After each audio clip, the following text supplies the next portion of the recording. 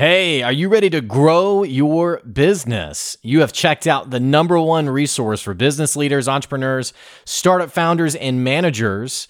And we're going to teach you how to grow and scale your business with real actionable steps. There's no fluff in this podcast. It's just good advice. Check out this episode. If you're a first-time listener, make sure you subscribe to the podcast. And if you enjoy this episode, leave us a 5-star review. Today's episode is with Patrick Curry, who's the president of Allegiance Title Company of Arkansas. It's a business that's doing some pretty amazing things in the title space here in NWA, and more importantly, they're doing some pretty cool stuff when it comes to innovating their industry. It's a great conversation. I visited Patrick at his office. It is an office space, so there is a little bit of background noise. Just hang in there and enjoy, because this is a pretty amazing conversation. Stay tuned. Here comes your good advice.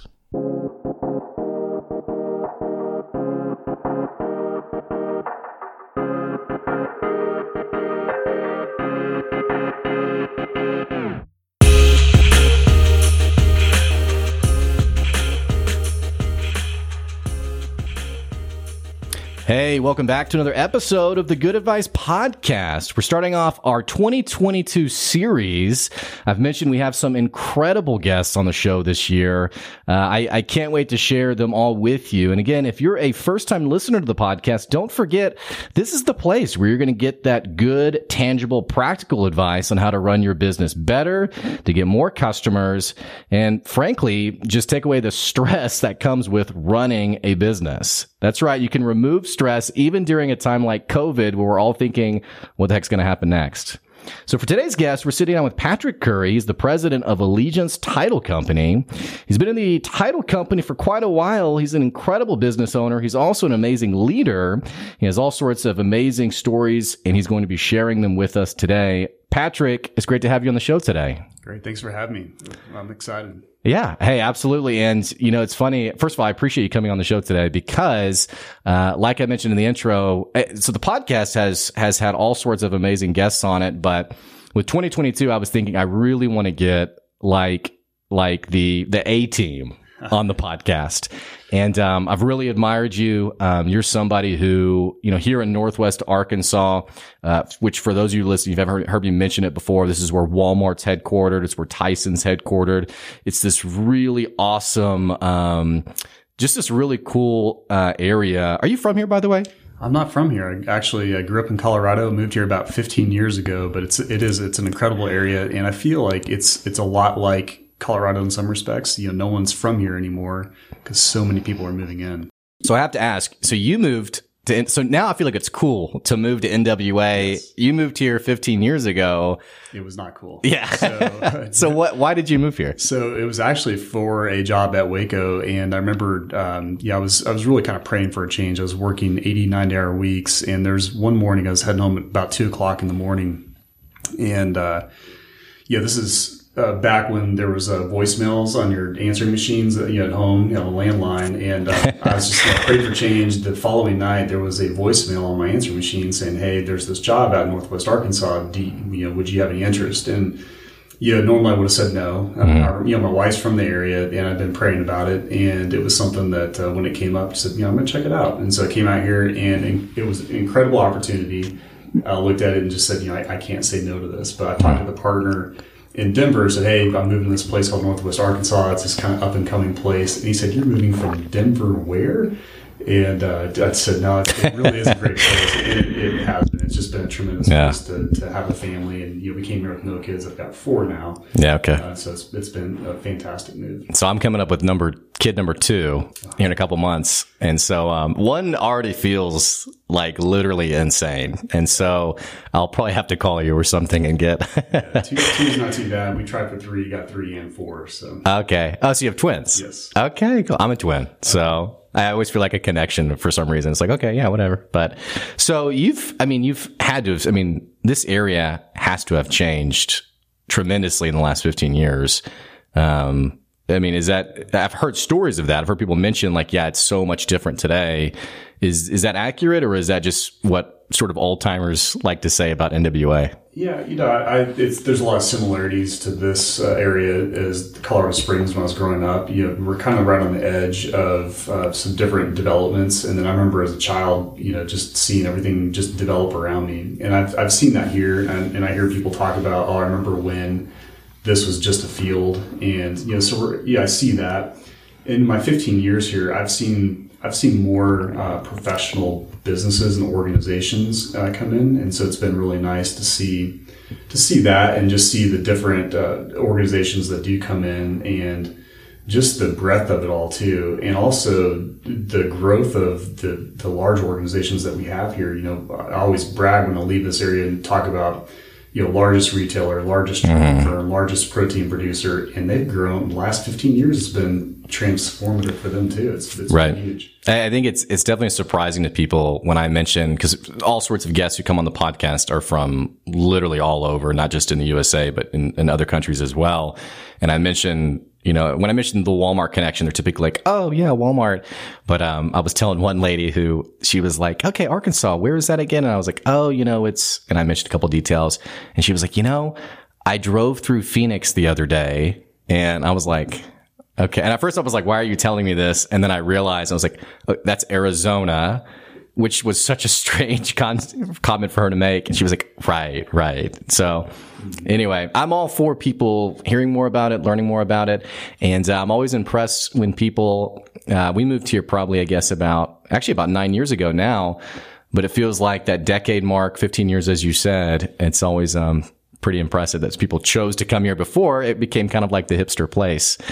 But something I wanted to talk to you about today, one of the reasons I had you on the show, and for our listeners, I mentioned how Patrick has so many great just experiences at leading a fairly large title company before moving on to Allegiance today.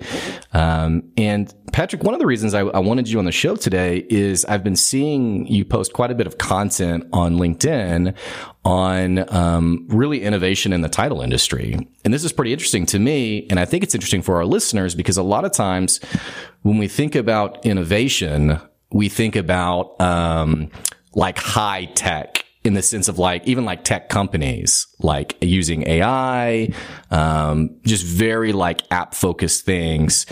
And I was intrigued because I think it's always empowering for us as business owners to realize that innovation is something accessible.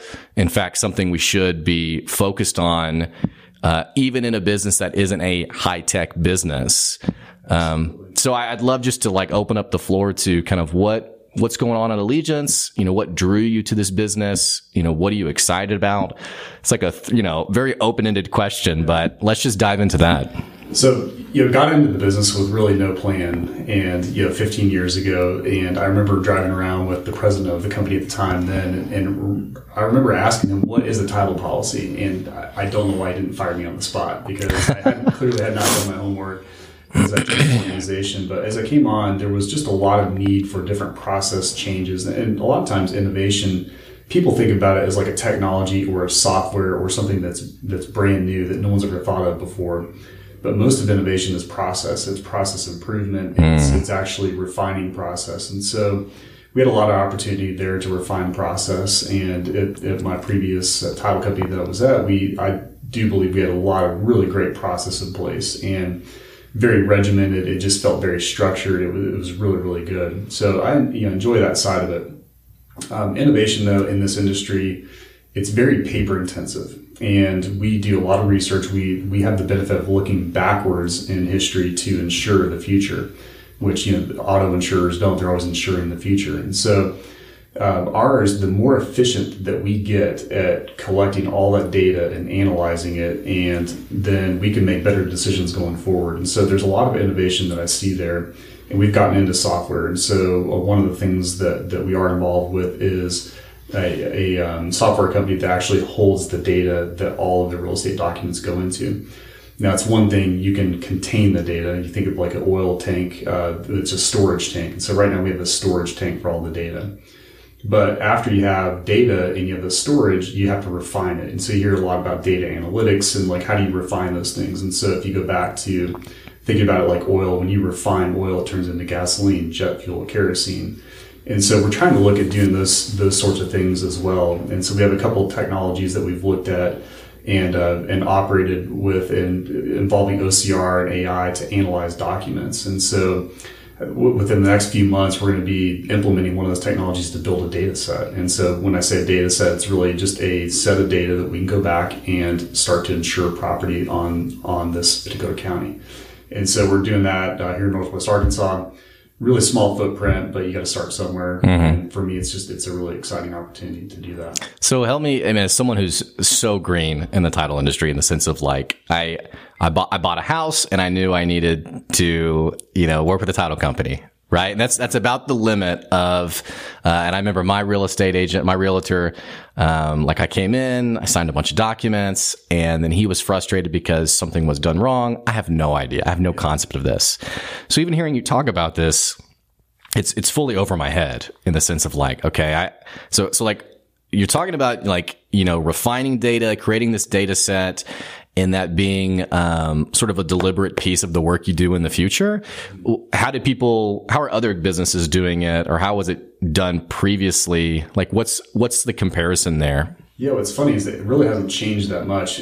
Previously, what was done is all real estate documents are recorded down at the county, and title companies get these real estate documents and they post them in books.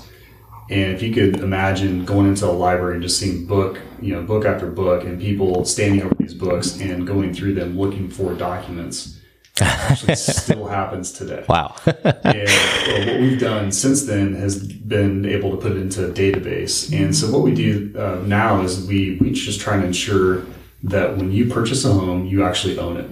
And when you get a loan, that lender is actually first in priority to secure their property, their loan. And there's a lot of things that have to happen for that to occur. It's a very complex, complicated process to transfer property. You think about when you go to the store and purchase a coffee. There's a transaction happening there. It's all behind the scenes. Visa is taking care of that. There's this transaction component that happens. The title company is the exact same way, but for property. And in the grand scheme of things, when you step back, it's a really efficient process to transfer property. But when you really break it down and look at it, there's so much manual process that goes in. There's actually someone physically looking at each document saying, does the prior owner have the right to sell this property? And then there's additional research on top of that. And this is where, everyone's like, well, yeah, I can see they own that. That's really easy. That should be super simple. Well, then I'd ask you, did the person pay their child support that previously owned the home? Because if they didn't, that could attach to your property and you could be liable in the future if that's not covered, taken care of. That's what title companies do. And so what we also do is we clean up the records, we find mistakes, we take care of issues. And there's just so much that can go wrong in the process that, things happen, people get involved, and those mistakes, we constantly go back, correct, and we're trying to do our best job to make sure the records going forward are really, really clean. And then eventually that all goes right back into the data and, in the form of documents. And you think about a PDF and what all those things look like. We just have one really big library of real estate records in our county. So does it, and this is like totally my own bias, so I don't know if this is actually accurate or not, but it does, like you sort of joked about, and just to make the analogy a bit ridiculous for the sake of the podcast, again, I envision someone going into like sort of this dusty library-esque type of place, and like, the shelves are stacked with these ledgers that they're, pulling down and checking or what have you. But, compared to a world that's becoming incredibly autonomous, from the get-go, it automatically sounds very inefficient, or at least the opportunity for, if a human is checking every step, the opportunity for human error is exponentially increasing with every single checkpoint. Getting back to what I was really going to ask you was, it feels like businesses that are not intrinsically technological, it can be hard to be deliberate to make that shift towards using technology, using software like what you mentioned, being autonomous.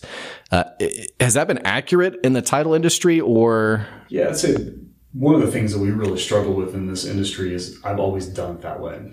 And sure. I love when I hear that, because to me, there's so much room for improvement when I hear that. And so we always look for opportunities of, whenever someone's like, we've always done it that way, ask why.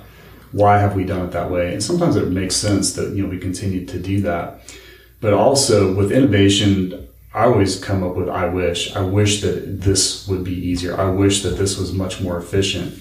And so you start thinking about those I wish moments, and that's where we've seen innovation really come from, because then it starts to, you just start to brainstorm of like all the possibilities that could happen. Mm-hmm. And to me, I love change. I love innovation. And I just see so much more room for improvement in process. And ultimately, it should bring consumer prices down. It should make things more efficient. Sometimes people look at this like, well, what are you going to do? And I'm not worried about that. I'm worried about coming up with the idea, and then I'll figure out what we'll do with that idea. Yeah. For sure. I want to be the one on the cusp of finding the idea. Yeah. You remind me of a boss I had that, Chuck Hyde. He had a great expression of what would it take? So like you have an idea, okay, what would it take for things to be this way? And I always really admired that, because I think the comment on, that's how we always have done it. I think everyone listening immediately resonated with that. Because we've all had a boss who said that. We've all been on a team where that's been the sort of the status quo. And maybe even ourselves, feeling a little guilty of realized, hey, I've even maybe said that in the past.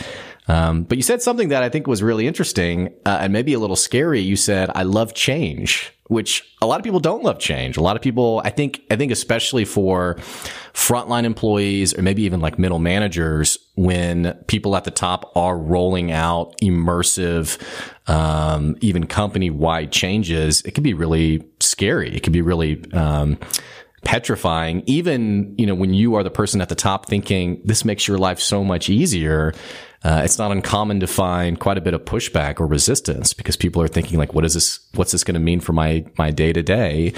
Talk to me a little bit about, managing people through change. Absolutely. I've learned a lot over the years on that. And, as younger in my career, I would push out change. I would see the idea from start to finish and just say, I see it. I know where we're going, and I would implement the change. And inevitably that would backfire on me, because even though it might be a really good change, I didn't involve various people in the process. And I think that's always really critical. And something that I learned was going out and getting feedback from several different individuals. How will this affect you? I think there's a balance there. You can't go out and seek by committee everyone's feedback, because then you'll start to get some of that feedback of, well, we shouldn't change that here. Mm-hmm. And so it's taking in that feedback from individuals of how it's going to affect them, and then making the changes and making sure that as you do make a change, that you're accounting for that concern, and then you implement it. And I think one of the other things that we discovered too is that the first 2 weeks of a change, it's always really, really hard. It's new, it's different. You're working through process. There's things that'll come up that you had no idea would come up. Right. And as you process through that, it's so easy to go back to what you did before. Mm-hmm. Everyone knows that. It's comfortable. Very comfortable. And if you can get over that initial hump, then afterwards, if you can realize change, it's amazing how I've done this, a month or two later, I'll go back and say, hey, do you want to go back to the way we were doing it before? And I've heard, no way. Absolutely not. And so I love that. And that's the part of the change I do like. And when I say I love change, I'm not thinking about disruptive, not being careful or structured in how you do it. You have to be very structured. Yeah. Not being reckless, right? Change for the sake of change. Or... Absolutely. And so, people do crave, they want to have stability. They want to know what they're doing and why. And so you have to be able to explain those things. But I just think you never can be complacent. And that's the part of change that I love, is like, I'm never complacent and never want to be, and always want to know what can we do better. You've been in the title industry 15 years. There's plenty of story. I mean, I don't think anyone would, openly say, yeah, I'm pretty complacent, but it just the hunger and passion that you very clearly have, it is a bit surprising to me in the sense of it's so almost to the point of a clicheism, where someone's in an industry, for a decade and they're indifferent or they're burnt out on it. And in fact, a lot of people listening to this podcast they're looking for something new, right? And so I think it's intriguing how excited you are about the title industry. How do you stay hungry and passionate in an industry you've been in for over a decade, in a world where people change jobs, like at the drop of a hat? Yeah, I do think that there is something to be said for staying focused in a particular area and becoming an expert in that area. So that's part of as I've done that over time, you peel back the layers of this industry. And I think this is really any industry that's out there. Everybody talks like their industry is the most complex or the hardest. Right. No one realizes how hard my business is. And once you get on the other side of the fence, you realize everyone's got the same problems. Yeah, exactly. So this industry is the same way. But as you peel back the layers of the complexity, you just realize there's so much to do, so much that can be done. And that's the part that I really enjoy and like. It is the complexity of it all. Before this, I was in taxes, and I did tax returns for large real estate clients. That was complex, and I liked the complexity of that. I liked peeling back the layers, and so that's the passion for me is seeing the complexity of it, and then just every day just seeing like there's so much more to do, and there's so much more good work to do, and so that's the part that it gets me excited, and just to see that. It's got to be exciting for your team. For the boss to be, showing up excited. I mean, and this sounds like common sense, right? It's one of the things that's really funny about the podcast is, like, I've had people who've listened and been like, yeah, there's really not anything groundbreaking. And I'm like, yeah, I mean, there really isn't. Like, there's something really like, mind blowing about a boss showing up every day and like hungry and excited. But at the same time, it's a bit of a rarity. So, I mean, that's got to be great for your team, right? Yeah, I've been told I have a little too much energy in the morning and sitting it down back a little bit. Okay. But, I think my mindset is I'm always trying to stay a day ahead, a week ahead of where the group is or where the team is. And so we're trying to make sure that we're always just thinking a little bit further down the line. And I'm trying to stay ahead of the group, which to do that, it takes a lot of energy.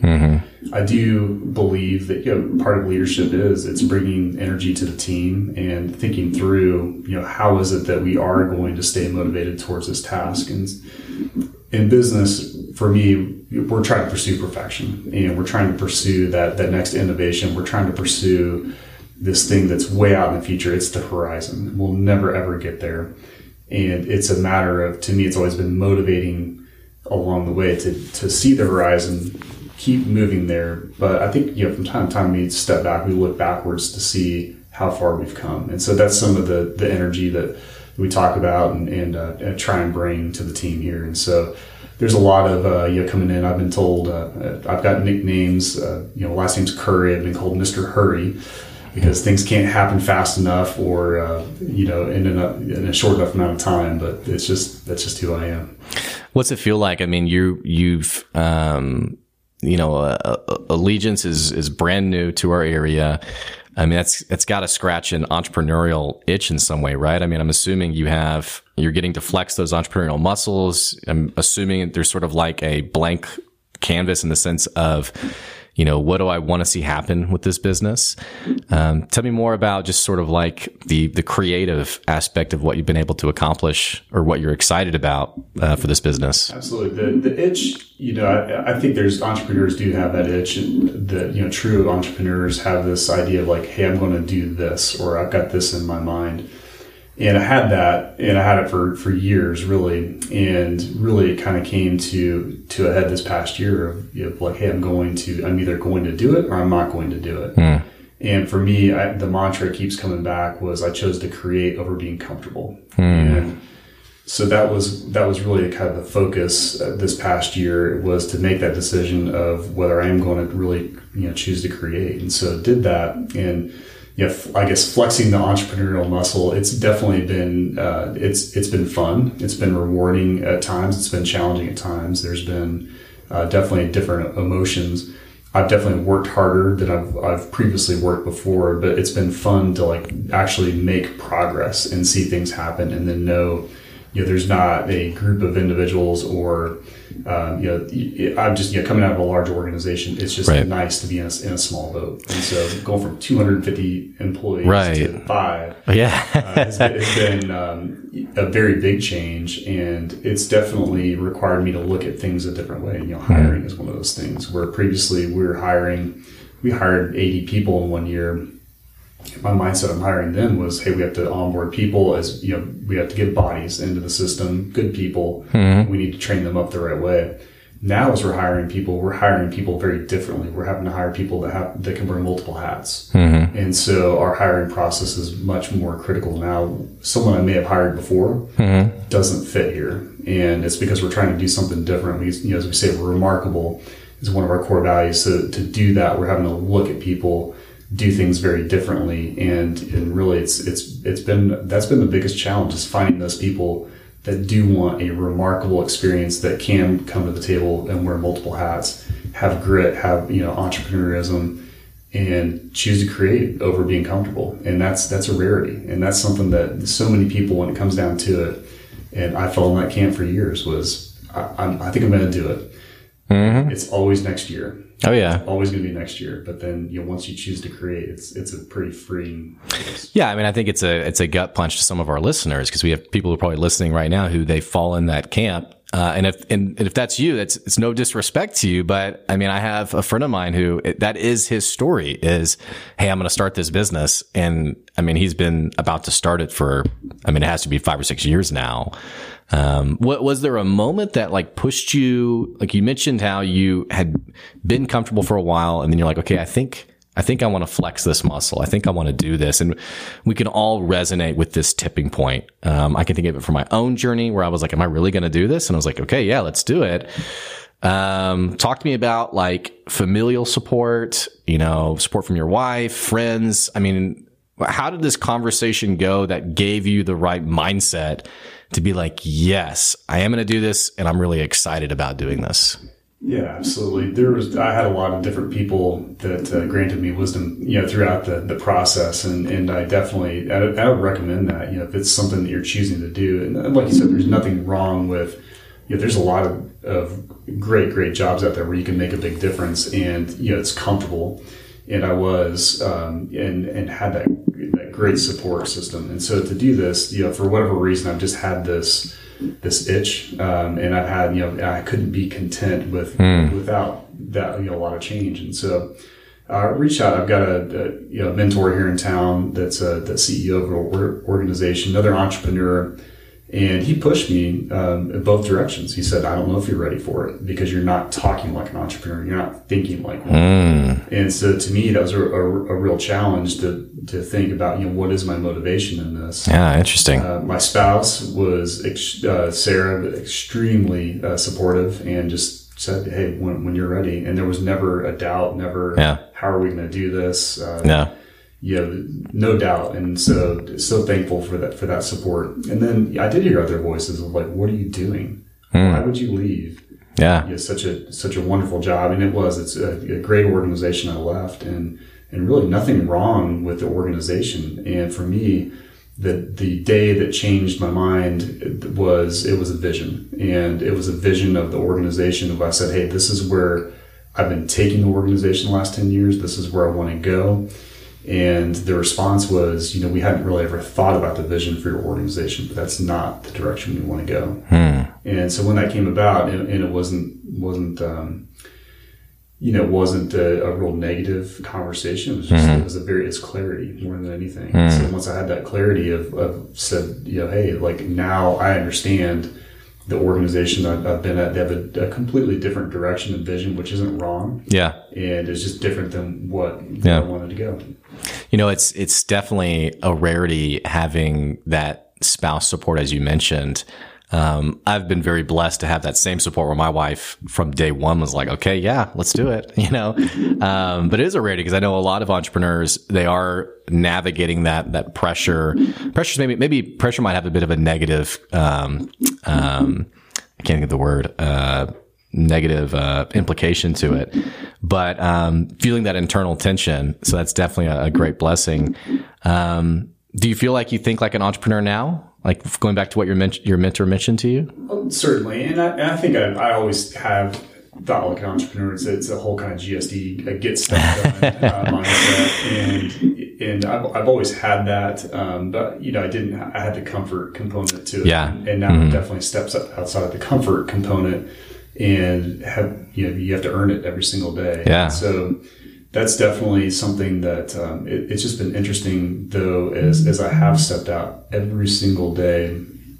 There's been something that's been provided, whether it's an order, it's a customer that calls, it's meeting the right person at the right time. It just, when you look back, you just see like, hey, there's always a way. And there's great people out there that have great businesses that go out and start. And so, I believe if you're working hard and you're bringing something remarkable, something different to the market, it's going to succeed. And so having faith in that success and just realizing like, hey, if we do the work, it will happen. And we're seeing that. We see that pay off. And so that's been rewarding.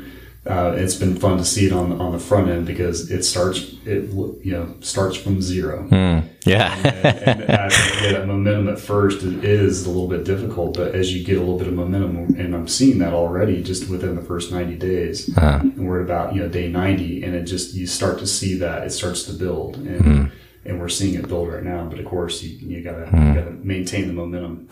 Well, I mean, you got to love the agility of being a smaller business, right? Where like you get to make a decision and immediately begin building the plans to make that decision carry out, as opposed to, for better or worse, I think we can all resonate with that larger business where, the decisions get made, by committee almost. Even when you are the decision maker, it seems like you need more and more people as you grow to sign off on things or to give their insight on things. And it's why one of the reasons I love being an entrepreneur and I love working with entrepreneurs is because they're just so much quicker. And it can be really frustrating to, especially in a time like COVID, where, businesses have really needed to turn on a hat, and then not having that speed can be really painful. So I imagine you're really enjoying that element. Yeah, that part of it I am. And that has been really nice to just be able to stick and move, and you're just constantly, you're able to make decisions. And I'd say definitely the big change for me was I came from a larger organization, and you're not making slow decisions on purpose. It's right. You're trying to get everyone's input. You're trying to build goodwill with individuals and make sure it's part of the culture, right? But then when you're a smaller organization, then you have the agility, and it has been nice, and you can make a good decision or a bad decision, and but the nice thing is when you make a bad decision, you have the ability to correct it very quickly. Yeah, and so that's been wonderful. Yeah. So Patrick, what's the vision for Allegiance? Like, where do you see this going? Where do you see even like maybe your personal journey going? Yeah. So for this business in general, like I want to change it, and I want to leave an impact. And that's, as we talk as a team here, is we feel like we will have success if we make a change in the industry. And I feel like I've done this all along the way. Previously, I'm sure that, all the listeners on here would say, if you step back and really look at ideas and things that you've done in the industry, there's small things that you've delivered that have changed the industry. And so I think that we can do that here. And what we're going to do is I want to make it more efficient, and I want to do that through technology. And that's why we've got the interest in the software company. And I want to start introducing other technologies like OCR, AI. And then I want to keep delivering that until I can finally deliver a product that is much, much more efficient. And even if it's on a really small scale, I'm okay with that. I'm okay if it's in one little county in Arkansas, because if I can make a difference here, to me, that's the biggest thing, is just making a difference, making an impact to where it changes the industry. Now, if that were to expand and it becomes, more on a national level, so be it. But I believe you have to make a change somewhere. And so this is where we're choosing to do it. Well, it's really interesting. You're thinking about you, like in terms of like professionally, you were, CEO at a, you mentioned 250 employees, a larger, title company.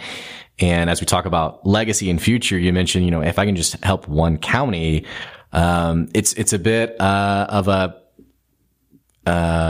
upside down funnel, I guess, in the sense of it does feel like people are always thinking like what's now the grander thing. And so I think not so much a question. I'm just intrigued by your humility on, it's not about now, a bigger title or a bigger position, but, if I can just help, what I'm saying? You see kind of like it's not a disconnect. It's just, it's countercultural, I guess. Yeah. It's a cultural disconnect. Yeah. Especially in today's social media world, LinkedIn, what have you. And people are always, what's the next thing I can share about? What's the next big thing? And obviously I don't want to come across in a rude way of like, you're doing something smaller now. It is much larger in terms of the amount of work you're putting in, the creativity you're having to bring to the table, but it is countercultural in terms of how you just described it, I guess. Does that make sense? Yeah, no, absolutely. And I think that's where you can fall into the trap of what you should do and what you're supposed to do. And what I should have done and what I was supposed to do was to continue down the path of growth, bigger, and just continue down that cultural path of a bigger title. Keep growing the company, make it bigger. And really, for me, it was a step back, and it was a step back in vision to say, if I'm going to do something different and make a change, this is how I'm going to do it. And, I will say, like, I'm talking about one county right now. That's not my final vision. Right. Yeah. Definitely, I want that to expand, but you've got to start somewhere. That's the first step. Is I want to see that. I want to see it happen. I love this area. I love the community. And I want to make a change. And I believe once I make that change, that will continue to grow and grow my team here, grow the impact. It does feel like people who really discover lightning in a bottle, they become all the more hungry about not just innovation in the industry, but just seeing the problems that are rising up in the industry and being committed and passionate about, I really want to solve that, which I think is important for all of us listening, because a lot of entrepreneurs get into entrepreneurship not because they're solving an industry problem. In many cases, it's about solving a me problem. I'm unhappy with my job. I'm unhappy. I had one person, they were like, yeah, I really want to be an entrepreneur. And I was like, what do you think that means? And he's like, well, I mean, no one tells you what to do and you sleep in as late as you want. And I just was like, okay, wow, you are in for a rude awakening. But it's very selfish focused. And the people who've come on the podcast, who've gone on to grow these really amazing businesses, have this similarity to what you're saying, which is, I was no longer comfortable with the problems that are common in our industry. So I think that bodes well for what you're doing at Allegiance. Yeah. So we're excited. It's definitely, we're the first step in the journey. And again, it's like, it's just it's in its infancy right now, and we're seeing that. But we've had some success, and one of the things that I would say as far as success and on the software side of things is we actually have had a national client come on board and give us seed money to move all of their national data onto our platform. And so for us, that's a validation in that, hey, we're going down the right path. Yeah, wow. And so I see that, and so that's just one of those things that if we can keep up that momentum, then I think that hopefully I'll be on your podcast maybe 10 years from now, and you'll come back and play some of these things. Hey, remember how small you were, and I can say I accomplished what we're trying to do, making a difference. We tend to bring people on sooner than that, so hopefully in the next 5 years. But this has been a great conversation. I want to thank you for your time today. For people who are listening who they're thinking two things, they're thinking, man, I really want to find out more about Allegiance. And they're also thinking maybe they want to connect with you. What are the best ways for them to do that? Absolutely. LinkedIn is probably the best way. So if you look me up on there, it's Patrick Curry on LinkedIn, and you'll see me at Allegiance Title. It's Allegiance Title of Arkansas is the brand that we have on there. And again, we're just getting started, so it's we have a little bit of content out there, and looking to expand that. Those are two of the best ways. And then always email. So that's pcurry@allegiancetitle.com. Great. Well, Patrick, again, thanks for coming on today. I really appreciate it. Thank you for having me. Hey, for our listeners, I'm going to make sure I put the link to his LinkedIn. It's going to be down in the episode description below, as well as the Allegiance website.